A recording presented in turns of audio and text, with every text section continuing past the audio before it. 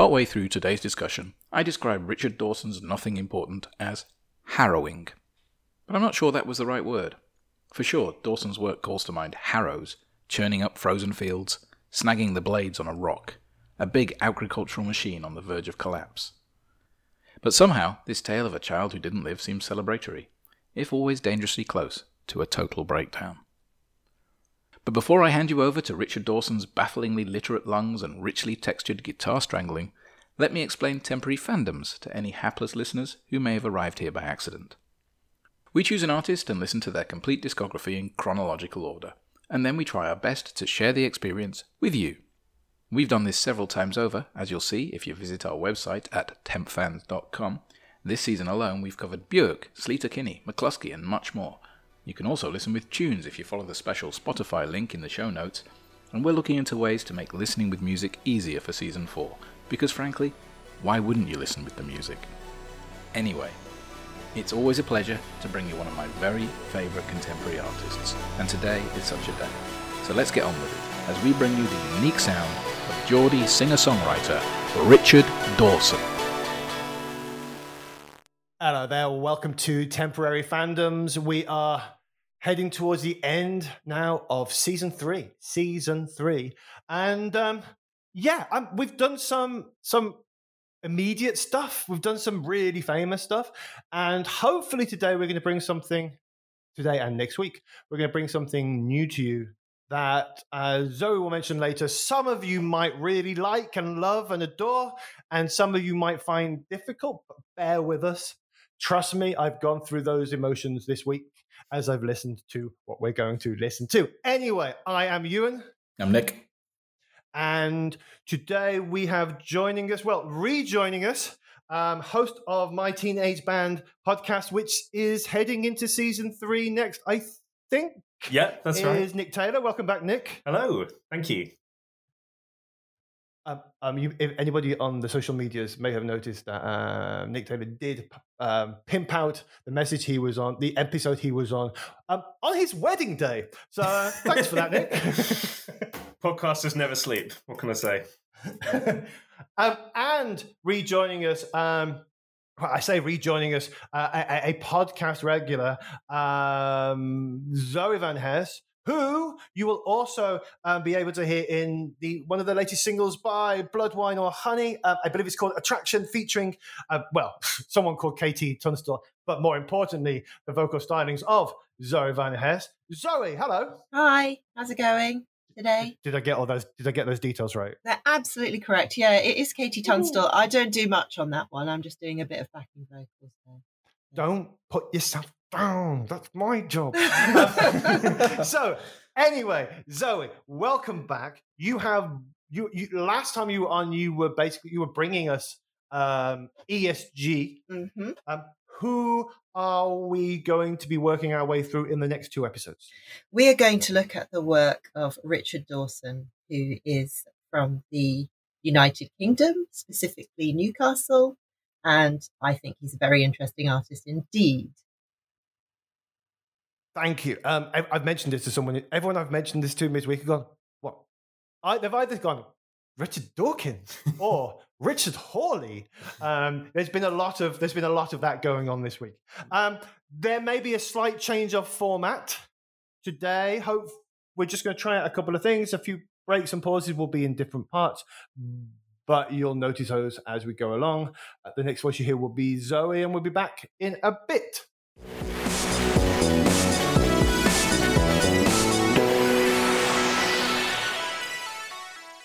Richard Dawson is a British musician from Newcastle. He plays the guitar. Now, I'm one of those annoying people who feels they've done their time with guitar bands and that this genre rarely has anything new to offer. And that's why I'd like to spend a bit of time with Richard Dawson here. Yes, he's a white guy with a guitar, but he's also a perfect example of a musician transcending genre, of being utterly in control of one's musical faculties and of working at your craft until you've perfected it. He's a shining example of what I mean when I say I want an artist who's pushing the limits, someone who takes a musical trope and gives it a good hard twist, or steers it in another direction entirely, or simply does it their own way. If you've never heard of Richard Dawson, please don't let musical classifications put you off. He's been described as folk, unhelpful, avant-garde, too wanky, he's very down to earth, and left field. Fair enough. Strangely, Joanna Newsom is sometimes brought up by musical journalists when they're writing about Richard Dawson, even though they look and sound completely different. However, there is definitely a shared spirit in their music. Another reason why I think Richard Dawson deserves our ears is because the trajectory of his musical evolution is a beautiful thing to behold. It's such a pleasure to watch an artist grow as a singer and songwriter. When the Temporary Fandoms group delves into a discography, we're used to it going roughly like this: blisteringly vital debut album, followed by a gradual, or not so, decline into, well, bobbins. It's not spoiling it to say that this one starts off fairly mediocre, goes off on a tangent, then arcs to an absolute pinnacle of genius? Well, I guess that's for you to decide, but I don't throw the word genius around lightly. Quite simply, Richard Dawson made me like guitars again. If you're not that keen on guitars, then take heart. We're also going to immerse ourselves in another one of Richard Dawson's musical projects, Hen Ogledd. More electronic and pop, with a good dose of electric harp in there. Overall, it won't be an easy listen. Think of it like hiking up a mountain. A fairly steep one, but nothing crazy. Hard and uncomfortable in parts, but ultimately worth it. I'd say it frequently requires headphones and your undivided attention. I'm not sure you can get away with having some of these albums on in the background. I believe you will get out of it what you put in. Marvel at the view from the top. My ideal outcome is to have one of you listeners walk away from this a proper fan, not just a temporary one. And it would be a bonus if the rest of you hate it. A lot of what we do at Temporary Fandoms is sort of like therapy, trying to work out the whys and hows when we really love something. I've recently been thinking about the idea of the musician as a conduit. It might explain that feeling that we get sometimes when we're confronted with virtuosity and feel nothing, and yet sometimes we're exposed to what people would consider outsider music and we feel everything. It's not just a weird flex, this outsider thing. Some of Richard Dawson's music speaks to me of higher truths, of things we already instinctively know, but just need reminding of or articulating. I hope you'll come down this woolly path with me. Album 1. Richard Dawson sings songs and plays guitar, released in 2005 on Downbeat Records. We start off with a somewhat unremarkable album. You'll have to track this one down on YouTube, I'm afraid. The clue to this one is in the title. He is clearly singing songs and playing the guitar. Quite well, in fact. From what I've read, Richard Dawson has dismissed this album as not being up to much. He's complained that when he first started making music, he couldn't sing, and that he sang in a weird American accent. I'd be very happy not to be able to sing like this, but he does have a point with the odd accent. You'll be pleased to hear that it doesn't last. There are definitely Richard Dawson motifs all through this, but there's nothing much here that foreshadows what will emerge later on, which kind of tickles me. Opening up with I Will Make It Up to You, by the time we get to I Will Kiss You Goodnight, we can discern that the writing is fairly pedestrian, and in fact most of the tracks on this situate the album squarely in the modern traditional folk bracket, complete with whistling on Babes in the Wood. The song Jane inches us a bit closer to what comes after it, but it sounds like a copy of something. It's a bit Nick Cavey, as is Between the Long Grass. Khazali's Joy is a highlight for sure, but there's something inauthentic about this album for me. Like he's trying on the genre's size and he's not really sure that this is the music he wants to make. If you played me this album as an introduction to his stuff, I have to be honest, I would not feel that inclined to check out more. It's not my thing at all. It's a tiny bit corny and a little predictable. Still, it's quite popular among fans, so what do I know? That could be because once you know what Richard Dawson is capable of, you can look at this album in a new light. The Magic Bridge, released in 2011, originally on Pink Triangle with various re-releases on Box Records, Domino and Weird World Records. Here's a quote from Richard Dawson. Can I just say there's no way in hell that I'm going to attempt the Geordie accent. He says, I always loved singing, even when I was a kid. I was really big-headed when I was a teenager. I used to think I was a brilliant singer, and I used to tell people I was a real tit. But actually, I wasn't very good. I was sharp and flat and singing in an American accent and just doing a bad Mike Patton impression for years and years. I only really learned to sing maybe around The Magic Bridge. Even then, I don't listen to the albums back much at all, but I heard the odd bit of it and I had problems with the singing already. After that record, I started thinking about it in a different way. I learned a lot from Phil Tyler and Sarah Hill, who's one of my best friends. It's about being yourself and singing in an unadorned style.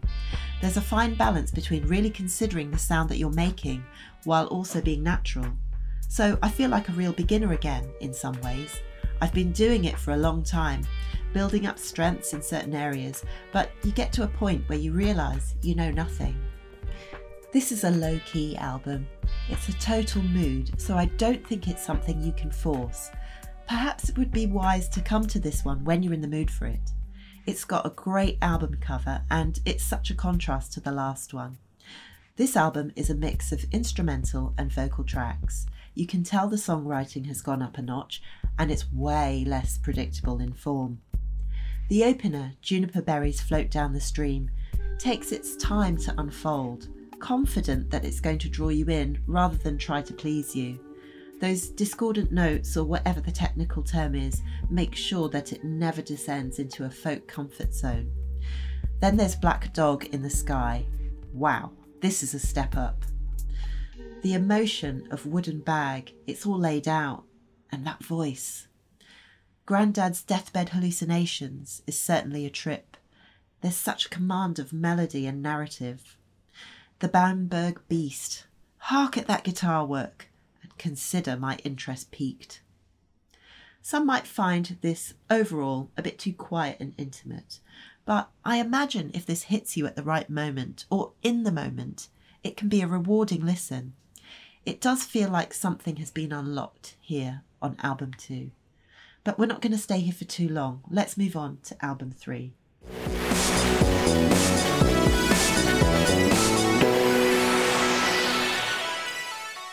Hello there, welcome back to Temporary Fandoms.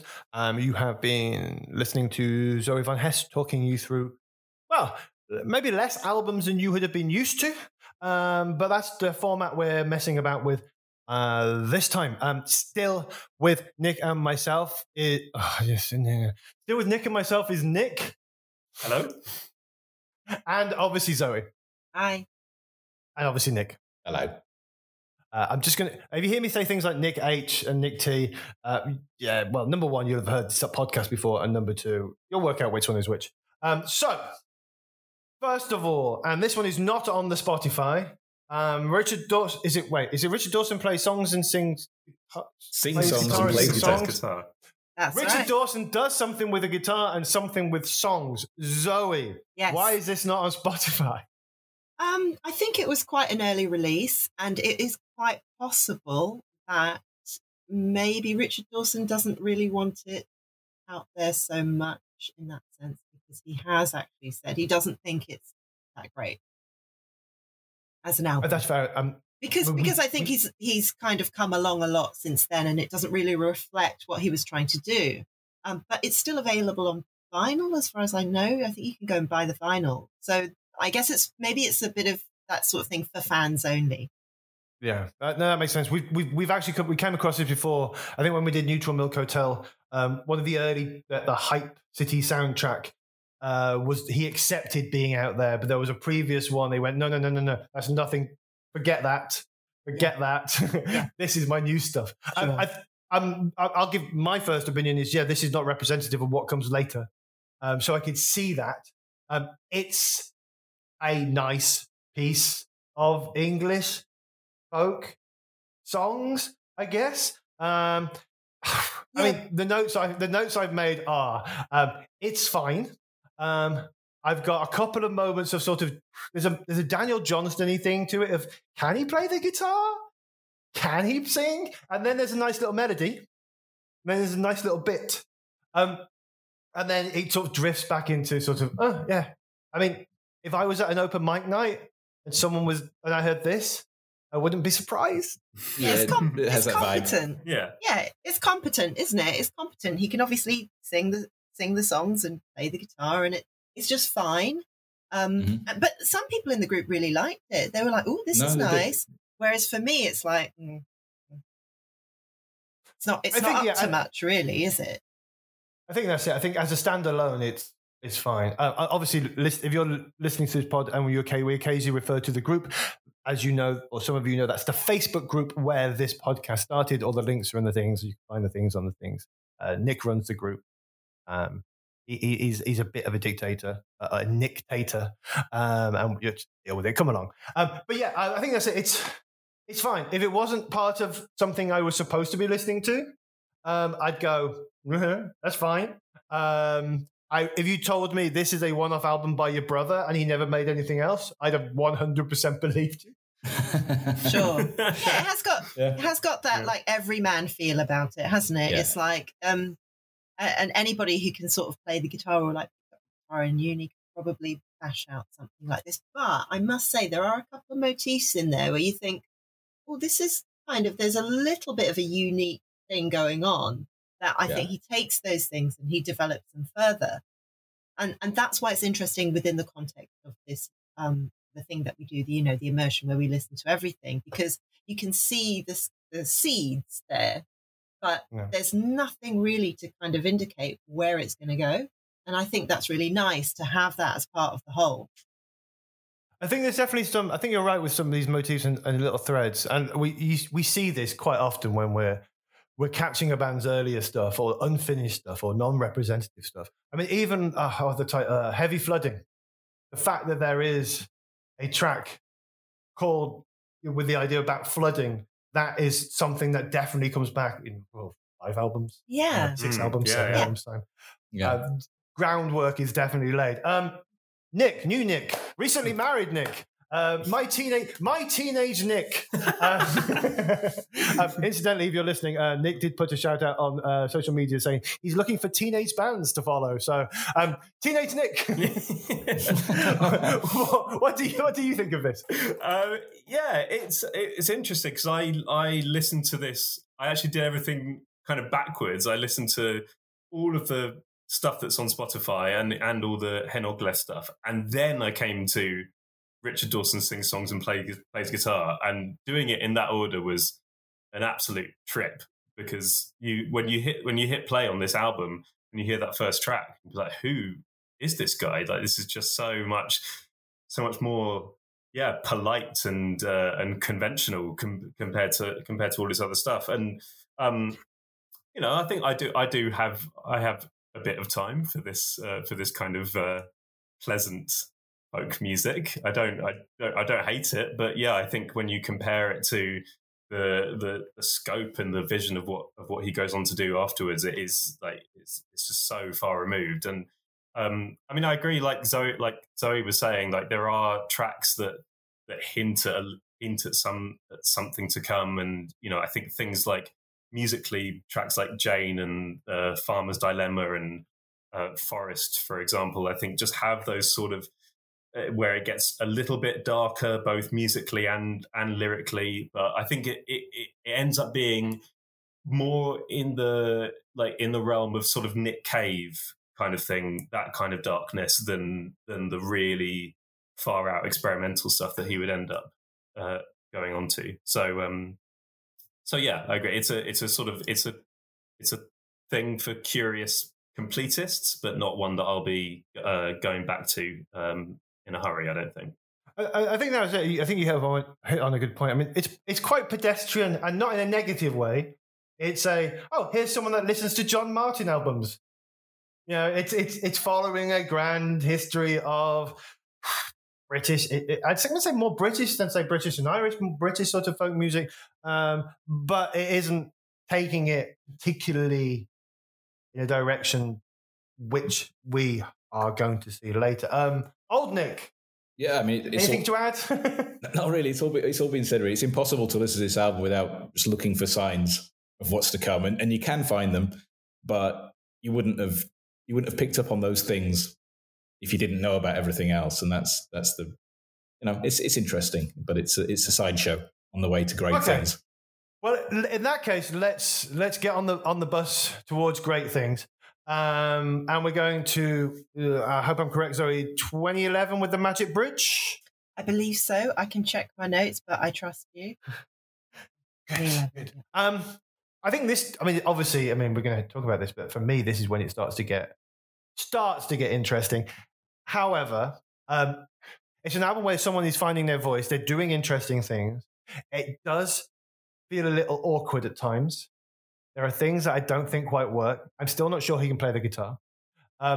But one thing I got strongly from this, and Nick is not going to be happy about this, is in terms of somebody singing and then out of nowhere bellows, I got a lot of Jeff Mangum. There was a lot of Neutral Milk Hotel in here. You hated Jeff Mangum. Properly. I don't hate Richard Dawson, so I'm okay that you can have that. But yeah, it was like properly unexpected chest roars would come out in the middle of lines and then sort of disappear again. It was, I think we picked apples in a garden freshly mown mode. Graveyard. I think that was Graveyard. Not graveyard. Important distinction. Graveyard, sorry. More corpses. I think that's Nick, if you just keep saying half a syllable every time I say half a syllable, this whole bit gets edited out. That's the plan. Yeah, okay. So yeah, great. I always get things wrong. I think that was sublime. I do think there's some moments that I'm like, I think he's good at the guitar, but is it in tune? I'm not sure where he's going with this. I liked it. I found it difficult. I found it interesting. I'm not sure I'd be putting it on again.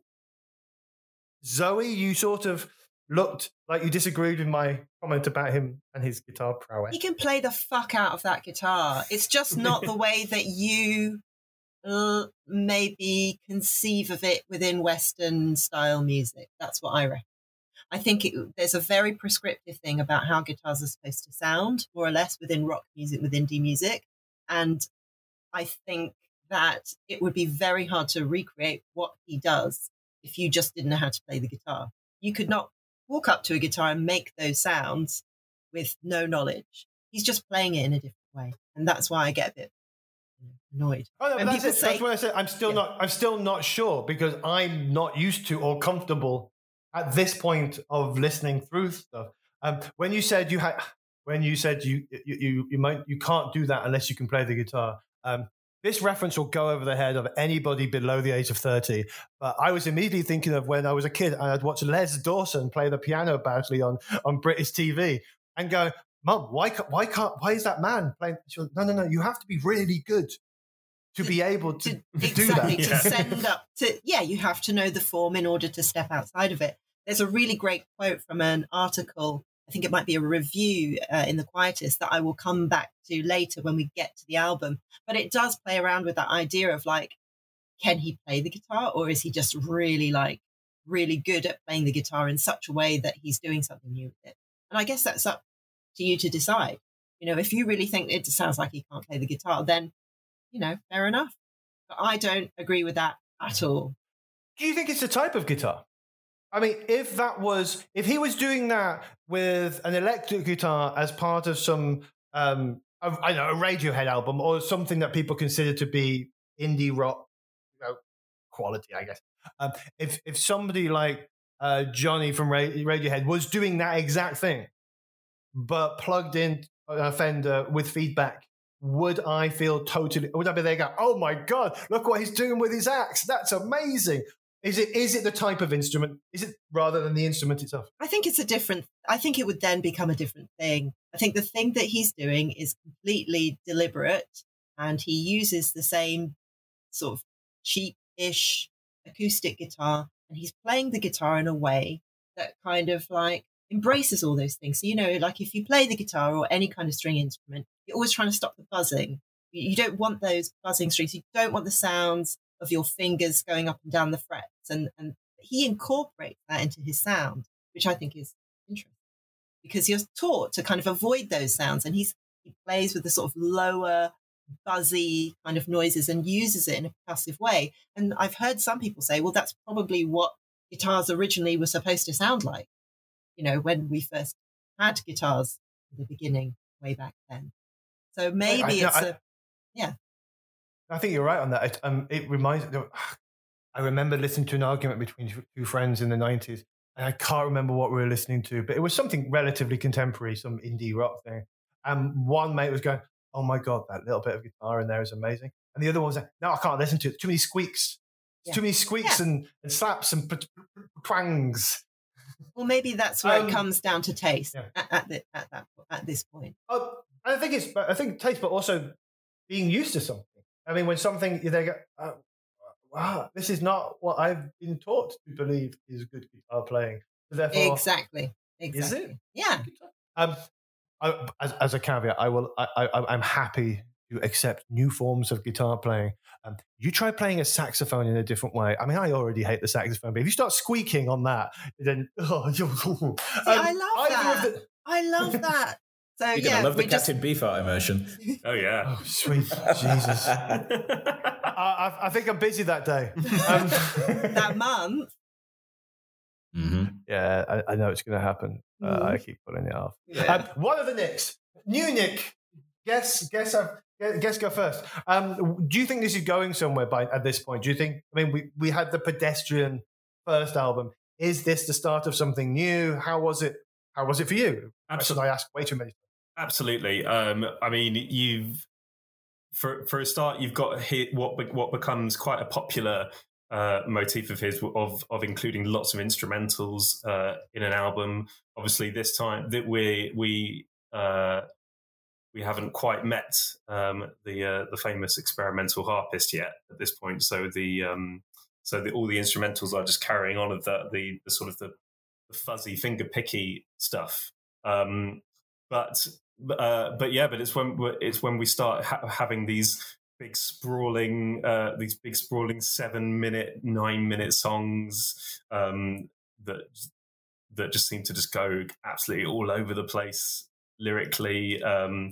He starts getting a bit more kind of oblique and story, and starts sort of threading little stories through his songs. But there's a real warmth about this album as well, though, that I think it's sort of, yes, it is a big step away from the first album, but if you were to kind of map out the trajectory of sort of accessibility in Richard Dawson's music, I think this album is still sort of on that side of on the side of accessibility. I think.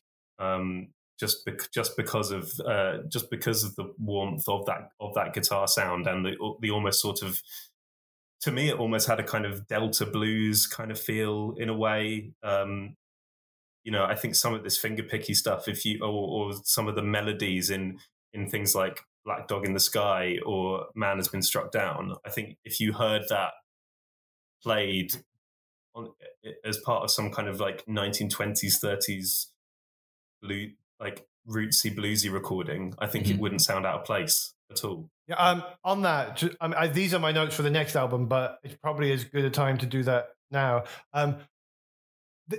We use the word Americana, but lots of modern bands harking back to a sort of, like Devendra Banhart, Sufjan Stevens. There's Americana. We go, it's Americana. There's some banjo. There's a sound.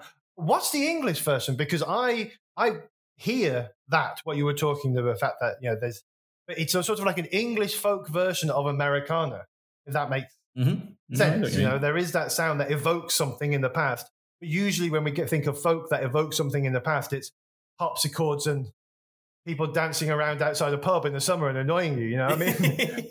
What is this? What is there a word for this?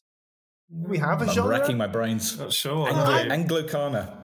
It would just be folk, wouldn't it? It would be folk. It's just English folk, isn't it? But I think like the thing about this album is it's very much a mood. It's a mood thing. I think you've got to come to it, not it come to you, kind of thing. So you have to be in the mood for that kind of thing. It's quite gentle, quite soft. And it's definitely doing something new. And okay, you can see. So if you think he's doing something new, Ewan, but it's folk music, like what is it that he's doing that's new? Can you put your finger on it? Because I'm kind of struggling to work out. I think there's a very traditional. I don't have the correct musical terminology here. Structure or rhythm or time to traditional English folk song. Going back to your John Martins, who I've already mentioned and whatnot. You go, this is a folk song. There's a bit of an acoustic bit. There's a bit of her. There's a bit. There's a chorus. There's a verse here. There's a bridge here. Repeat. Fiddledy, acoustic, and you go, yeah, that's a folk song. Or you get the slightly ethereal ones that are who was the one that did Diamond Day? Vashti Bunyan. Thank you very much. Yes, or the Vashti Bunyans, that type of there's that type, but there's still song structures that are going in the way I think they're going to go, and more importantly. We're at an instrumental bit now, and I'm probably not going to be surprised by what happens. I don't know what's going to happen, but I'm not going to be surprised by what happens. Whereas there are moments here I am surprised by where he goes. Going back to what I said about Neutral Milk Hotel earlier on, whether or not you're a fan of In the Airplane Over the Sea, there are certain tracks on there that there's a lot of, there's some bagpipes, and there's a guitar coming in. Where's this guitar gone? And I didn't expect this bit to go this way. There's a lot of that going on here. So yes, it's folk roots for sure. And maybe there was folk that sounded like this 100 odd years ago. I had a conversation very recently, brief aside, with my wife who's Irish and a friend who's from Ulster, from Northern Ireland. And he was asking a genuinely good question, like, where's the English folk tradition that you get in some other country? Now, Ireland has this tradition of people in pubs who will all still know the song. And it looks like a cliche, but I can go into a pub in Cork tomorrow, start singing a certain song, the old triangle or whatever, and people will join in. There is this long tradition. This tradition doesn't really exist in the most of the UK. I think it does in the north. All I could think of was, is it because of the Industrial Revolution, where everybody was basically dragged out of villages? They go into the city. The urbanization happens. You get these brass bands prop up in various places. So that connection with this song is gone. Or is it something like the fact that a lot of countries that have this strong tradition, they're rebel songs. They're songs about being subjugated. They're songs about fighting against something. That's what brings people together. It's hard to have that when you're the subjugator as a nation traditionally. Yeah, the oppressor. I think it's the oppressor that subjugator to subjugator. Yeah. I went for assonance. But yeah, I mean, you said, Nick, up north. Well, I think because you've got that whole kind of Lancashire folk tradition, like from the 60s and 70s, and they're still kind of rebel songs. That's from the 60s and 70s. That's from the 60s. I mean, are there hundreds of years that go back that everyone in the UK everyone in England, say, can tap onto us? This is part of our musical history. I'm not sure there is. I think we changed our society so much that we lost touch with something like that. And maybe Dawson stuff is that. Maybe, yeah. Yeah, interesting point. I mean, in Wales, you definitely, if you meet a Welsh person overseas, there are definitely songs that you could sing that you would all know. As to how far back they would go, I can't say, but I would say at least a couple of 100 years. Yeah, and I think that's the point. I mean, I've got Welsh friends, Scottish friends, Irish friends, and they all have this shared musical narrative, I guess, that goes back and connects with something. Yeah. I mean, all the songs I know that other English people could sing are the ones we sang at primary school, and a lot of those are either religious based, or he's got the whole world in his hands. Maybe that's it. Maybe Rule Britannia. Yeah. Maybe that's it. Hymns, right? Hymns at a certain that's time. A big part of it. Yeah, because there's a lot of hymns that I could probably sing that might connect me with a couple of generations before. Yeah. I think that's just from being in a British school. Yeah, totally. But yeah, at some point that connection was gone. I mean, I think the longest thing we've got is maybe Yorkshire brass bands, Colliery brass bands, who at least they're a couple of generations harking back to something. But even then, most of the tunes they play are very come from an imperialistic empire type history. There's probably, it's just, I don't know, it's weird. I think maybe Dawson is tapping back into something that did exist in this format, but we lost. This is probably a great time to mess with the format a little bit, but we're going to try and keep it as simple as possible. So you're going to hear from Zoe again in about 5 seconds.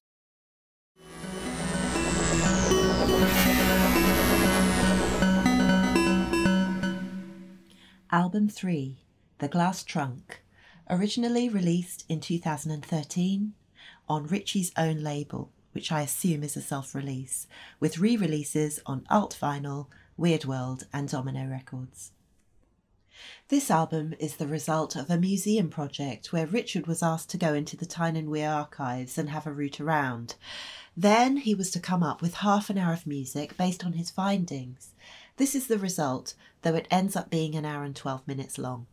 Richard says, I spent the following month down there rifling through 200-year-old diaries, unfurling bundles of love letters like flowers, staring at the faces of petty criminals in old photograph albums, eating supermarket sushi suspended above Turbinia, saying every name in an orphanage registry under my breath, getting lost in a field where my house should have been, watching folk watch other folk over their spectacles, gingerly lifting leaves long folded with perfume, falling asleep in my chair of sun, drooling little spittle puddles onto a cracked map of Nunsmore.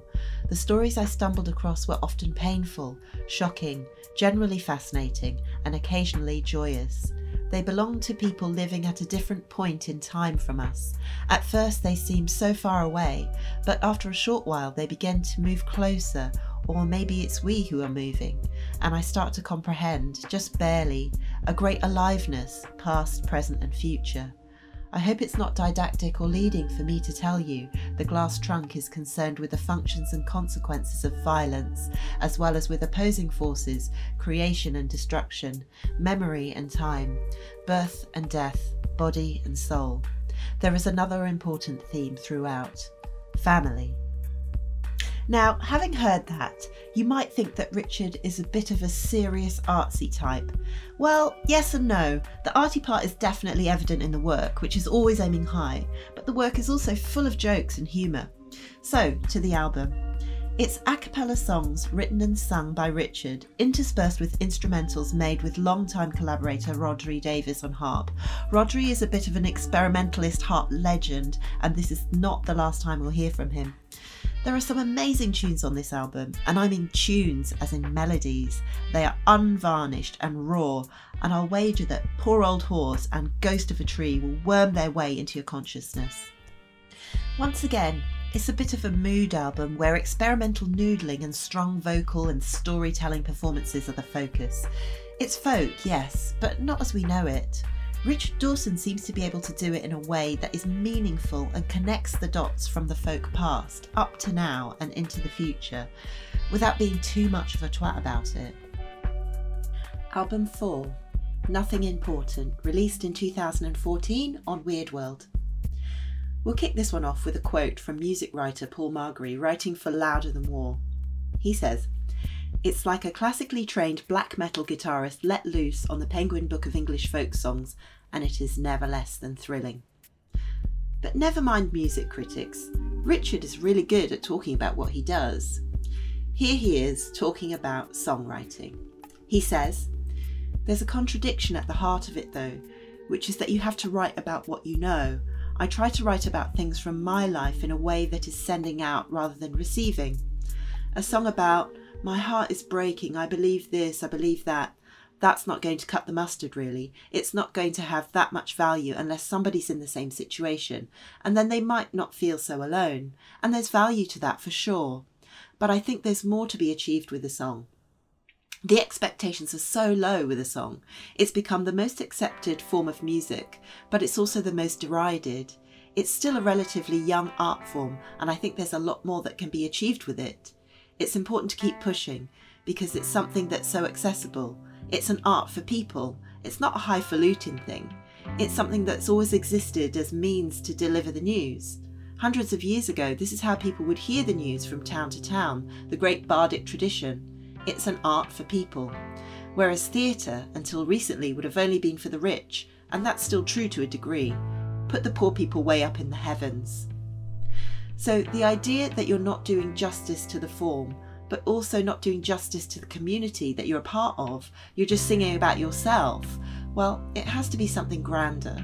The idea that you would want to make something bog standard or average, I don't get that. Let's be ambitious, even if it really fails. Let's try and connect more, find new ways, change things. I don't presume for a second that that's what I'm doing, but I think that has to be part and parcel of the aim. It can't just be about entertaining or maintaining the status quo. Too many artists of all sorts, from what I can see, have got it too cushy and aren't pushing hard enough. Art as business is a very strange concept. This record, Nothing Important, is 4 songs, 2 of which go over 16 minutes, 2 instrumentals, 2 sung songs, one about drinking, the other about the imagined life of a baby who doesn't survive more than a week. Only 44 minutes of your time, if you please. Rhodri is on this one again, but it's mostly Richard Dawson and his guitar and synths. For me, this is where things start to get really interesting. This is not someone setting out to write hits, but neither are they making self-indulgent compositions for their own sake. This is heavy, but not in a metal way. Personally, the Vile stuff delivers everything I never knew I wanted or needed. The playing, the singing, the exemplary lyrics, everything is on point for me. You might prefer the beef-hearty romp that is Judas Iscariot, or get lost in the quiet but impassioned tale of Nothing Important. Doubting Thomas underpins the whole thing with pure atmosphere. Richard Dawson's musical influences are varied and might be informed by his years of working behind the counter at renowned record shop Alt Vinyl, sadly no more. What I hear in his sound is someone tying together disparate influences through their own unique lens. He says, "It's not folk music, I call it ritual community music, and I'm more interested in experimental music." So, is it just me? Or has he nailed this songwriting lark? If you stayed with me this far, can you see the progression and development? Well, hopefully you can, and it doesn't stop here.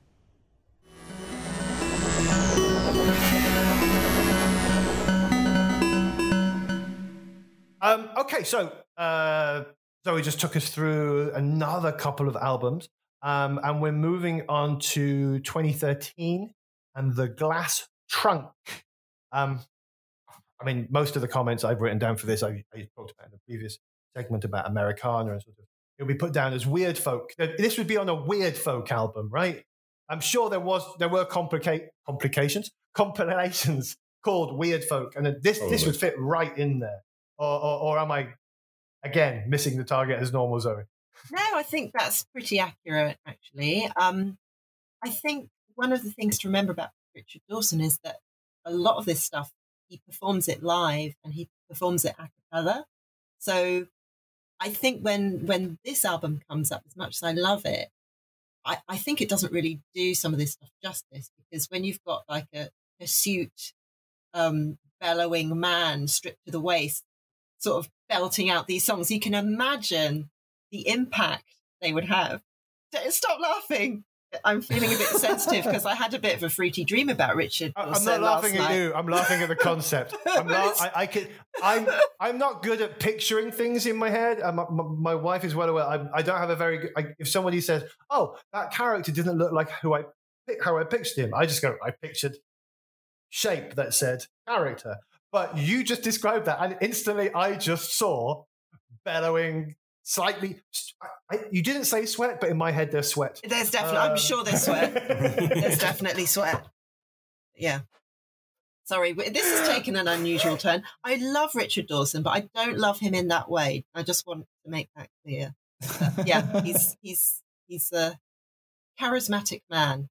But yeah, I think genuinely that these songs, that they lack impact as a recorded thing. But I think this would be great to see live some of the tracks off you, which I think they have become part of his live set, and he does, do them. I've heard he's quite a raconteur, like not in terms of telling big stories, but he'll go off on segues and he'll talk to the audience quite a lot, and he'll tell jokes or funny little anecdotes, whether they're real or surreal. Yeah. So I can picture all of this in some form of gig, but in a small gig in a small place. Yes. I think probably the material best suits that kind of setting. Can you imagine Richard Dawson Stadium gig? Yeah, I can't see it at Wembley at all.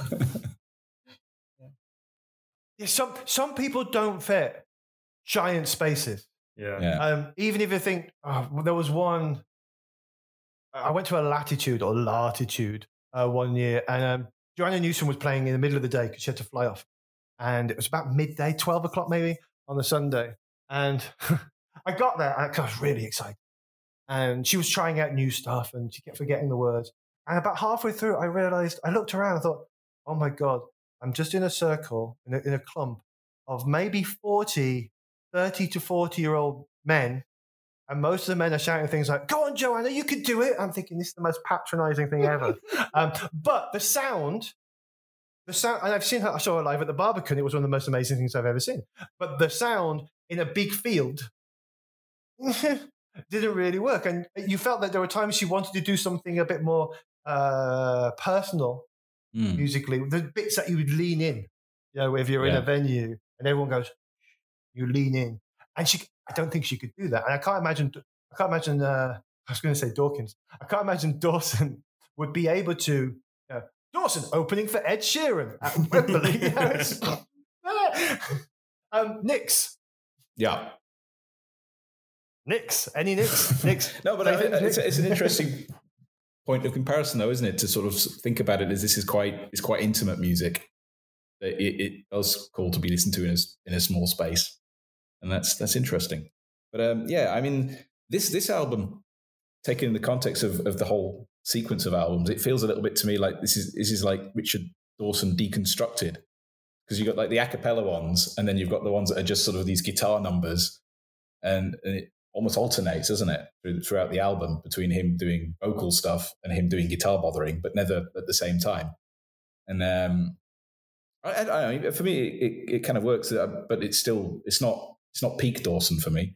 But it's definitely well on the way to it. And there are some, I mean, have we even mentioned Poor Old Horse yet? I think we have to mention Poor Old Horse. Such an incredible song. Yeah. And also the Ghost of a Tree is terrifying, I think. The kind of the vocal stuff going on in that kind of chills me to the bone. So, there's a lot of really, really great stuff going on. But I think you're right. It doesn't go... Yeah, I think you're right with the word deconstruct. You're on MasterChef, and they go, here's a deconstructed apple pie. Here's some apple. Here's some pastry. No, I want them together, thanks. and there's some nice guitar. There's some nice a cappella. Can we just... But also, like the way he talks about in interviews and things, I think that Zoe may have quoted about how he was discovering how to sing or finding his way to sing that was natural to him. And I find that really interesting because, there is at times where it's almost like, it's like he's a guy who can't sing, but singing with so much passion and feeling that it really doesn't matter at all. And I know I can't sing, so I massively identify with that. Just, there's something really almost quite beautiful about it. Like the moments that when one song, I think it's Joe the Quiltmaker, where his voice just gives out completely.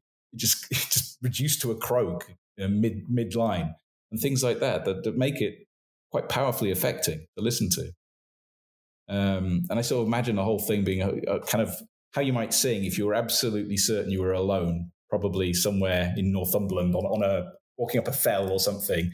You can't see anybody anywhere, and you decide to have a little sing. That's how you might do it. Yesterday, we were listening to I can't remember which podcast it was. Richard Herring interviewing Johnny Vegas. And Johnny Vegas was telling a story about how he was at a working men's club with his mum. Like he was a bit older, he'd gone back, and it was his turn to get up and sing something. I can't remember the exact song. And he thought, I can't sing. The only thing I can do is belt it out with as much gusto as is humanly possible. and style it out that way. And he said he did that. He felt quite proud of himself. His mum went, sit down. Just sit down. Nick T. You said you had some. I haven't asked you a question about this. no, just go.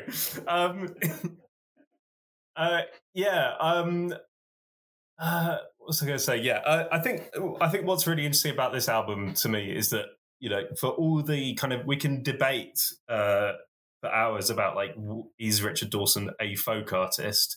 This album to me is kind of the quintessential Richard Dawson can be described as a folk artist album, because for a number of reasons, you know, you've got there's the sense of the kind of the oral tradition of passing down stories, and how that's connected with the fact that this album was tied into originally a kind of an archival project with a museum.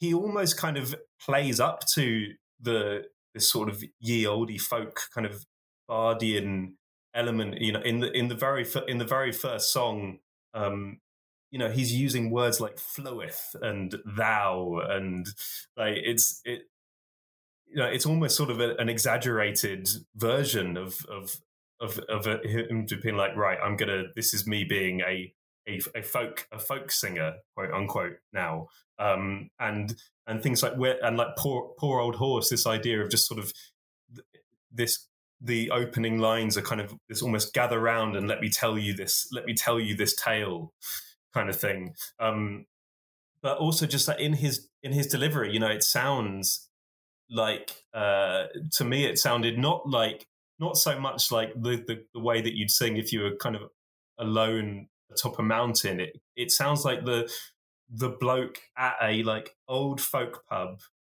who just everyone's been like playing their fiddles and it's been a bit raucous, and then this one guy who's been at this pub for years but has never really done anything just suddenly just starts. He's all he does is just sit in the corner nursing his pint all night, and then suddenly half pint. Yeah, and then he just suddenly starts belting out this tragic song about horses and ghosts and murdered quilt makers, and you just and the whole pub is just sort of reduced to this reverent silence, this kind of beauty of it, yeah, and so that's the sort of sense that I get from it, is that it is just kind of this really raw, just basic idea of just like I'm just telling a story and wanting to get these words out by any kind of means, really. And I just found it all very powerful and moving. Yeah, I think the word story as well. Even though this album might not be peak Dawson, it's where I first properly noticed the storytelling. As in, each of them are becoming individual short stories that if you read in a book, totally removed, deconstructed from the music, you'd still go, wow, that's a really powerful short story or bit of prose. They're all about things. They're little vignettes of life that ring so true that you can picture a lot of these scenes. I've got some references I'm going to hold off till the next episode, but I'm going to go over to Zoe about this. I mean, in terms of storytelling or whatever. Yeah, I just want to, put a pin in that one. We'll come back to that. But I just want to talk about the language that he uses and how, there is a connection to folk. But I think actually what he was trying to do is tell the stories of what was in the archives. It would kind of lose something if he was using modern language to tell these stories. So I think that was probably a stylistic choice. I mean, I could be wrong, I don't know. But I think if he wanted to accurately, he's gone down into the archives, he's reading all these stories of everyday people from the past. He kind of has to use that kind of language in order to convey the things that were happening, especially if he's drawing directly from text. So I think there was probably a conscious decision to do that.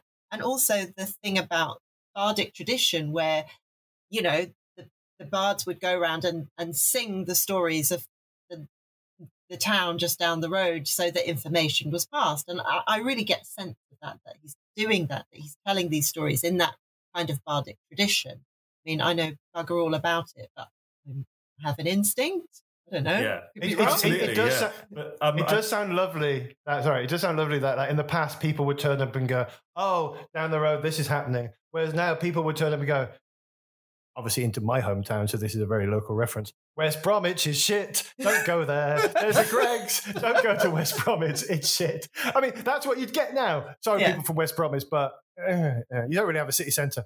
Nick.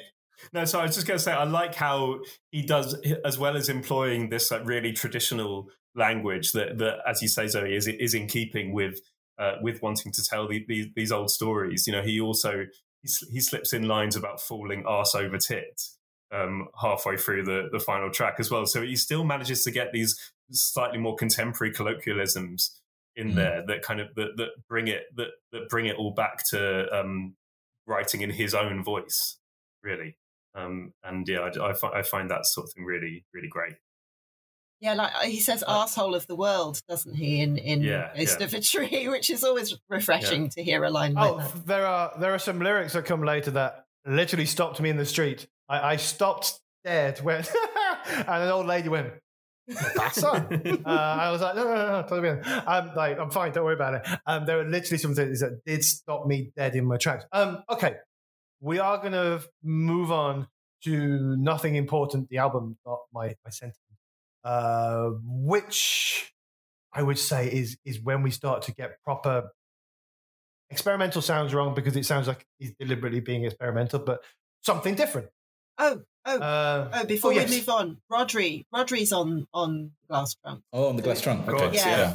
Rodri's in there. So we've got to mention him because I think he's quite important as far as sort of building up the sound, and he's a nice counterpoint to like Richard's avant-garde guitar playing, because he's like an avant-garde harpist, which I think is great. I think it's brilliant, and I love all those sounds. Is he on all the Dawson albums from here on in? He's on. I don't know if he's on Nothing Important, but he's definitely on Peasant. Mm-hmm. Not sure if he's on 2020, that he might be, and of course he's in Henogle. Yeah. Okay. I mean, I don't know. I think for me, Nothing Important is where we hit I don't know if I call it peak Richard Dawson, because what comes after is so interesting as well. But it was definitely the moment where I had kind of my Richard Dawson epiphany when I was listening to this. I just totally fell in love with the whole universe that he's creating. And I think following on from what we were talking about on the Glass Trunk with the idea of storytelling is that literary side of Richard Dawson really comes to the fore on this album. Like, you've got two long tracks that have words, I guess, but they're, you talk about like vignettes, and it's like that whole thing where he tells the story of a life not lived through just little portraits. It's incredible and really powerful. And I think that's one of his biggest strengths. Is Richard Dawson as it's a word I think we probably all cringe slightly to use, but he's a poet. You can read his lyrics on the page and think, wow, that's really powerful stuff. I was going to leave this to the next episode, but it's a perfect bit. Daniel Kitson. He is Daniel Kitson. Zoe's looking puzzled at me, either because you don't know who Daniel Kitson. Okay, Daniel Kitson. If you're not in the UK, you won't know him because he never does telly. He was briefly in like a sitcom years ago. He hated the experience so much.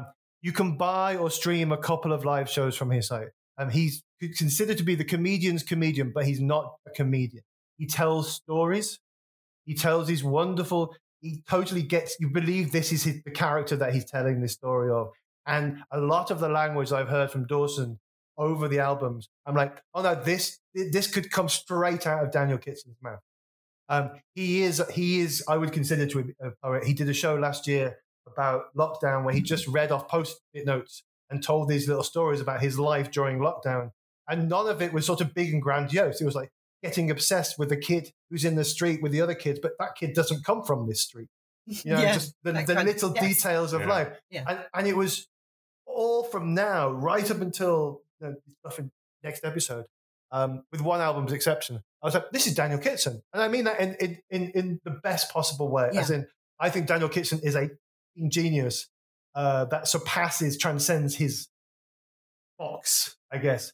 And yeah, so for me, the whole storytelling and the vignettes and the believing this story that he has no right to be able to paint so well because he's not this person. You know, musicians generally can't do this. Yeah.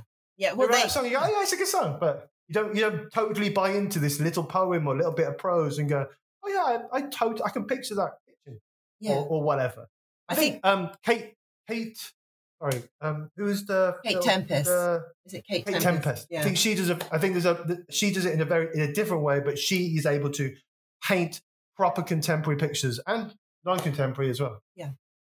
I think you've hit upon that thing where he's doing something more with the medium of song than most people do.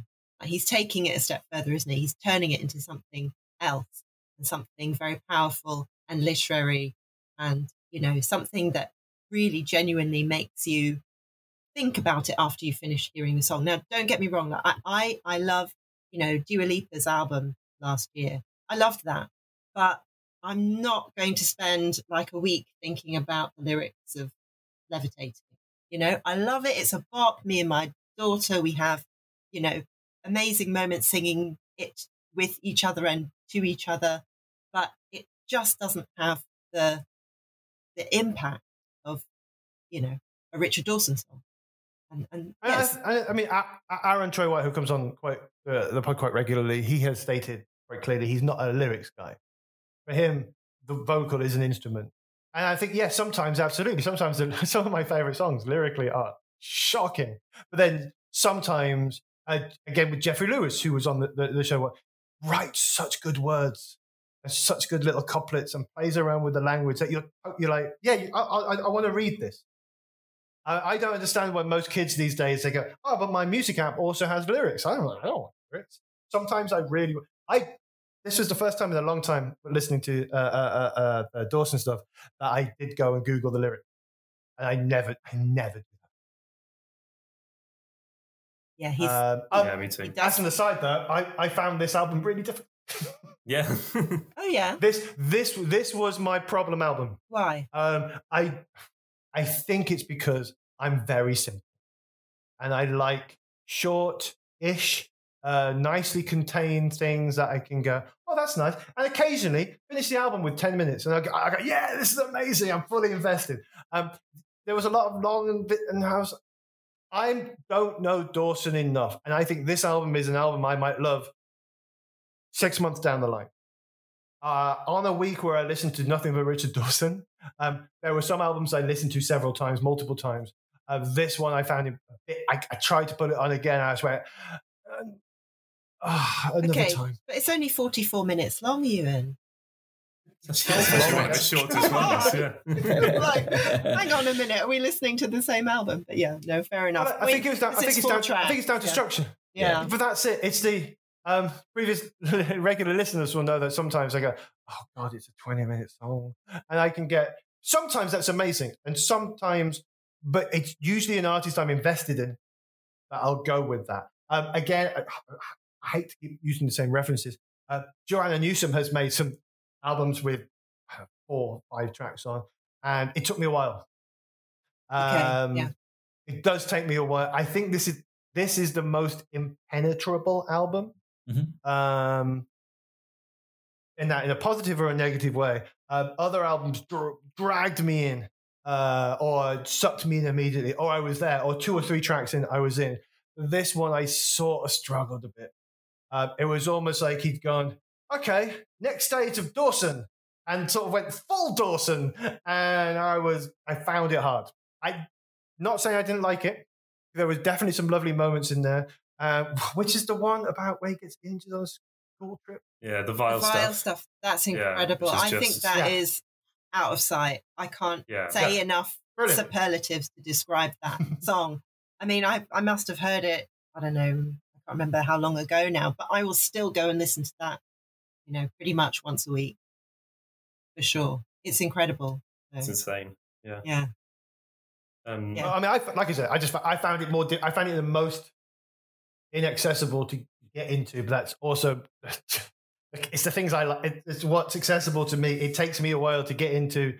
If you're doing a big track, I either know you or you get me right away. Sure. Or I'm 6 months down the line and I'll come back to it. Yeah. And the Knicks are looking like they sort of go, yeah, politely, but I disagree. No, I mean, I think if someone was to say like, oh, I've never heard Richard Dawson before, where should I start? I definitely wouldn't say start at Nothing Important, as amazing as I think it is. Unless I was sure that what they were really into was like big squeaky, squelchy guitars and sort of kind of epic poems set to impenetrable sounds. I wouldn't turn them onto this album as a starting point. But I think what was interesting to me about this album was that I think it's fair to say that it is definitely his most autobiographical. In every other album, he's either going on settings of like 400 AD, or he's telling these little vignettes of British life, like we'll get to in the next episode. But I mean, he has basically gone on record and said that a huge part of the Vile stuff is lifted directly from his life, hasn't he?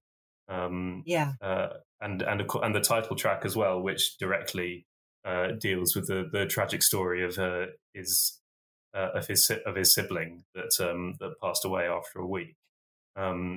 So I think I don't know what that says, that this is this one album where he decides to put so much of himself out there and never really does it again or before. I don't know what we think about that. But I think that's also. I mean, we've talked before on this pod about how by album 3, bands have run out of stuff to sing about.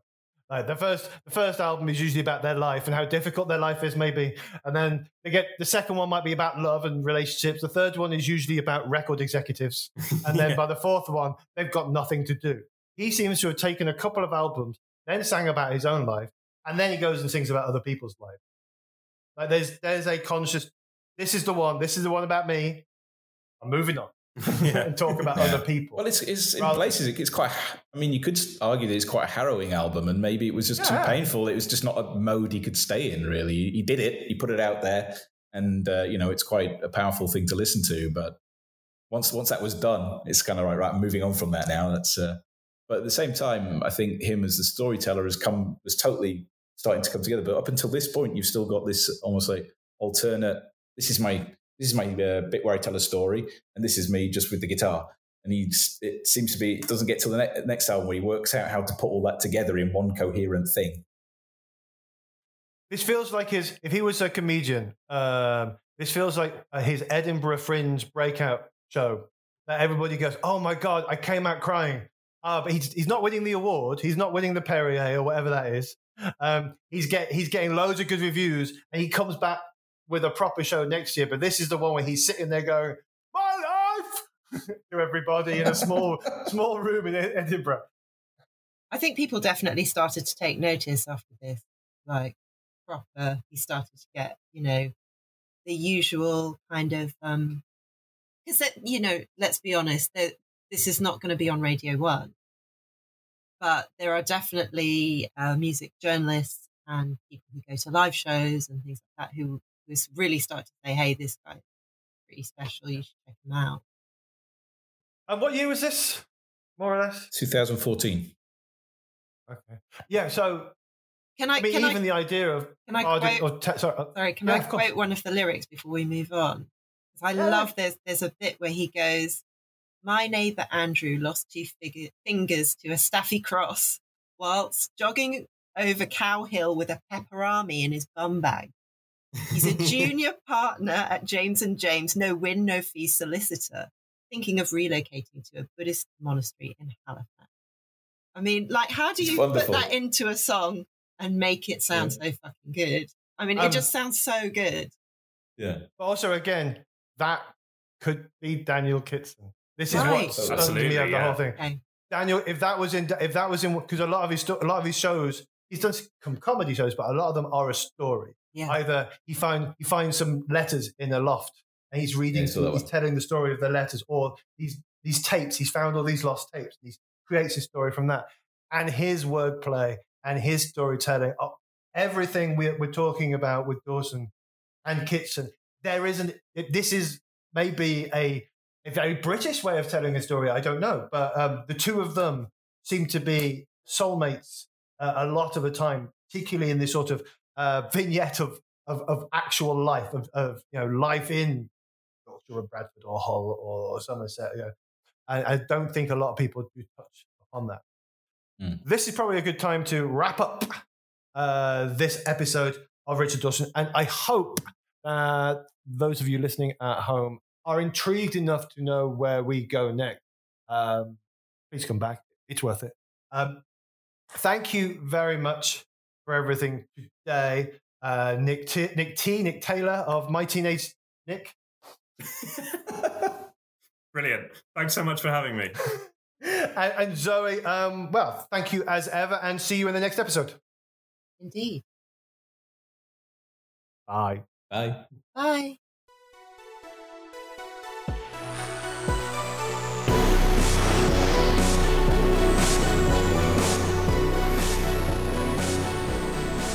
The first time I heard Dawson's Nothing Important, it was in the depths of winter and at the height of the second wave of the pandemic. I was walking in an unfamiliar part of the city, and it was so cold I was worried the sheen of condensation on my glasses might turn to ice. I could barely see. If I'm blindsided by an unseen trolley bus, I thought, these are the guitar squalls to which I'll die. Would that be so bad? The soundtrack is cinematic. The light is good. And so my soul ascends to the final track. Oh, piss off! Since when have you had a soul? Yes, in a voice that contails me from these flights of fancy. But look, it's called Doubting Thomas. How apt a tune for when a wretched atheist dies, and we see his soul ascend. Well, not see exactly. I'm not that kind of imaginary filmmaker. It's more a slow upward camera tilt. The sky is cloudless. Just a vast expanse of entirely made-up souls. Up they bloody well go. Yeah, Richard Dawson brings out the worst in me. But thank you for indulging us for what I felt was an important episode about an artist I want everybody to enjoy. And if you did enjoy it, please consider showing us some support, whether it's via our Patreon at patreon.com/tempfans, or just leaving a review, subscribing, or telling people about what we do. It just remains for me to thank everybody. Zoe Von Hess for her excellent introductions, Nick Taylor of My Teenage Band for joining us for the group discussion. I've said it before, but My Teenage Band is an excellent podcast, and you should go and listen to it. Thanks to my grandiloquent co-host Ewan for chairing the discussion and editing the show together. And to Jonathan Fisher for our exquisite theme music. And you for listening. Join us next week for Richard Dawson Part 2, which will also include his gorgeous alt-pop side project, Hen Oglath. Until then, I'm Nick Hilditch, and I found a pair of clogs in the lane, some drops of blood where they had lain, and following the breadcrumbs I came upon the dreadful remains of Joe, the quilt maker.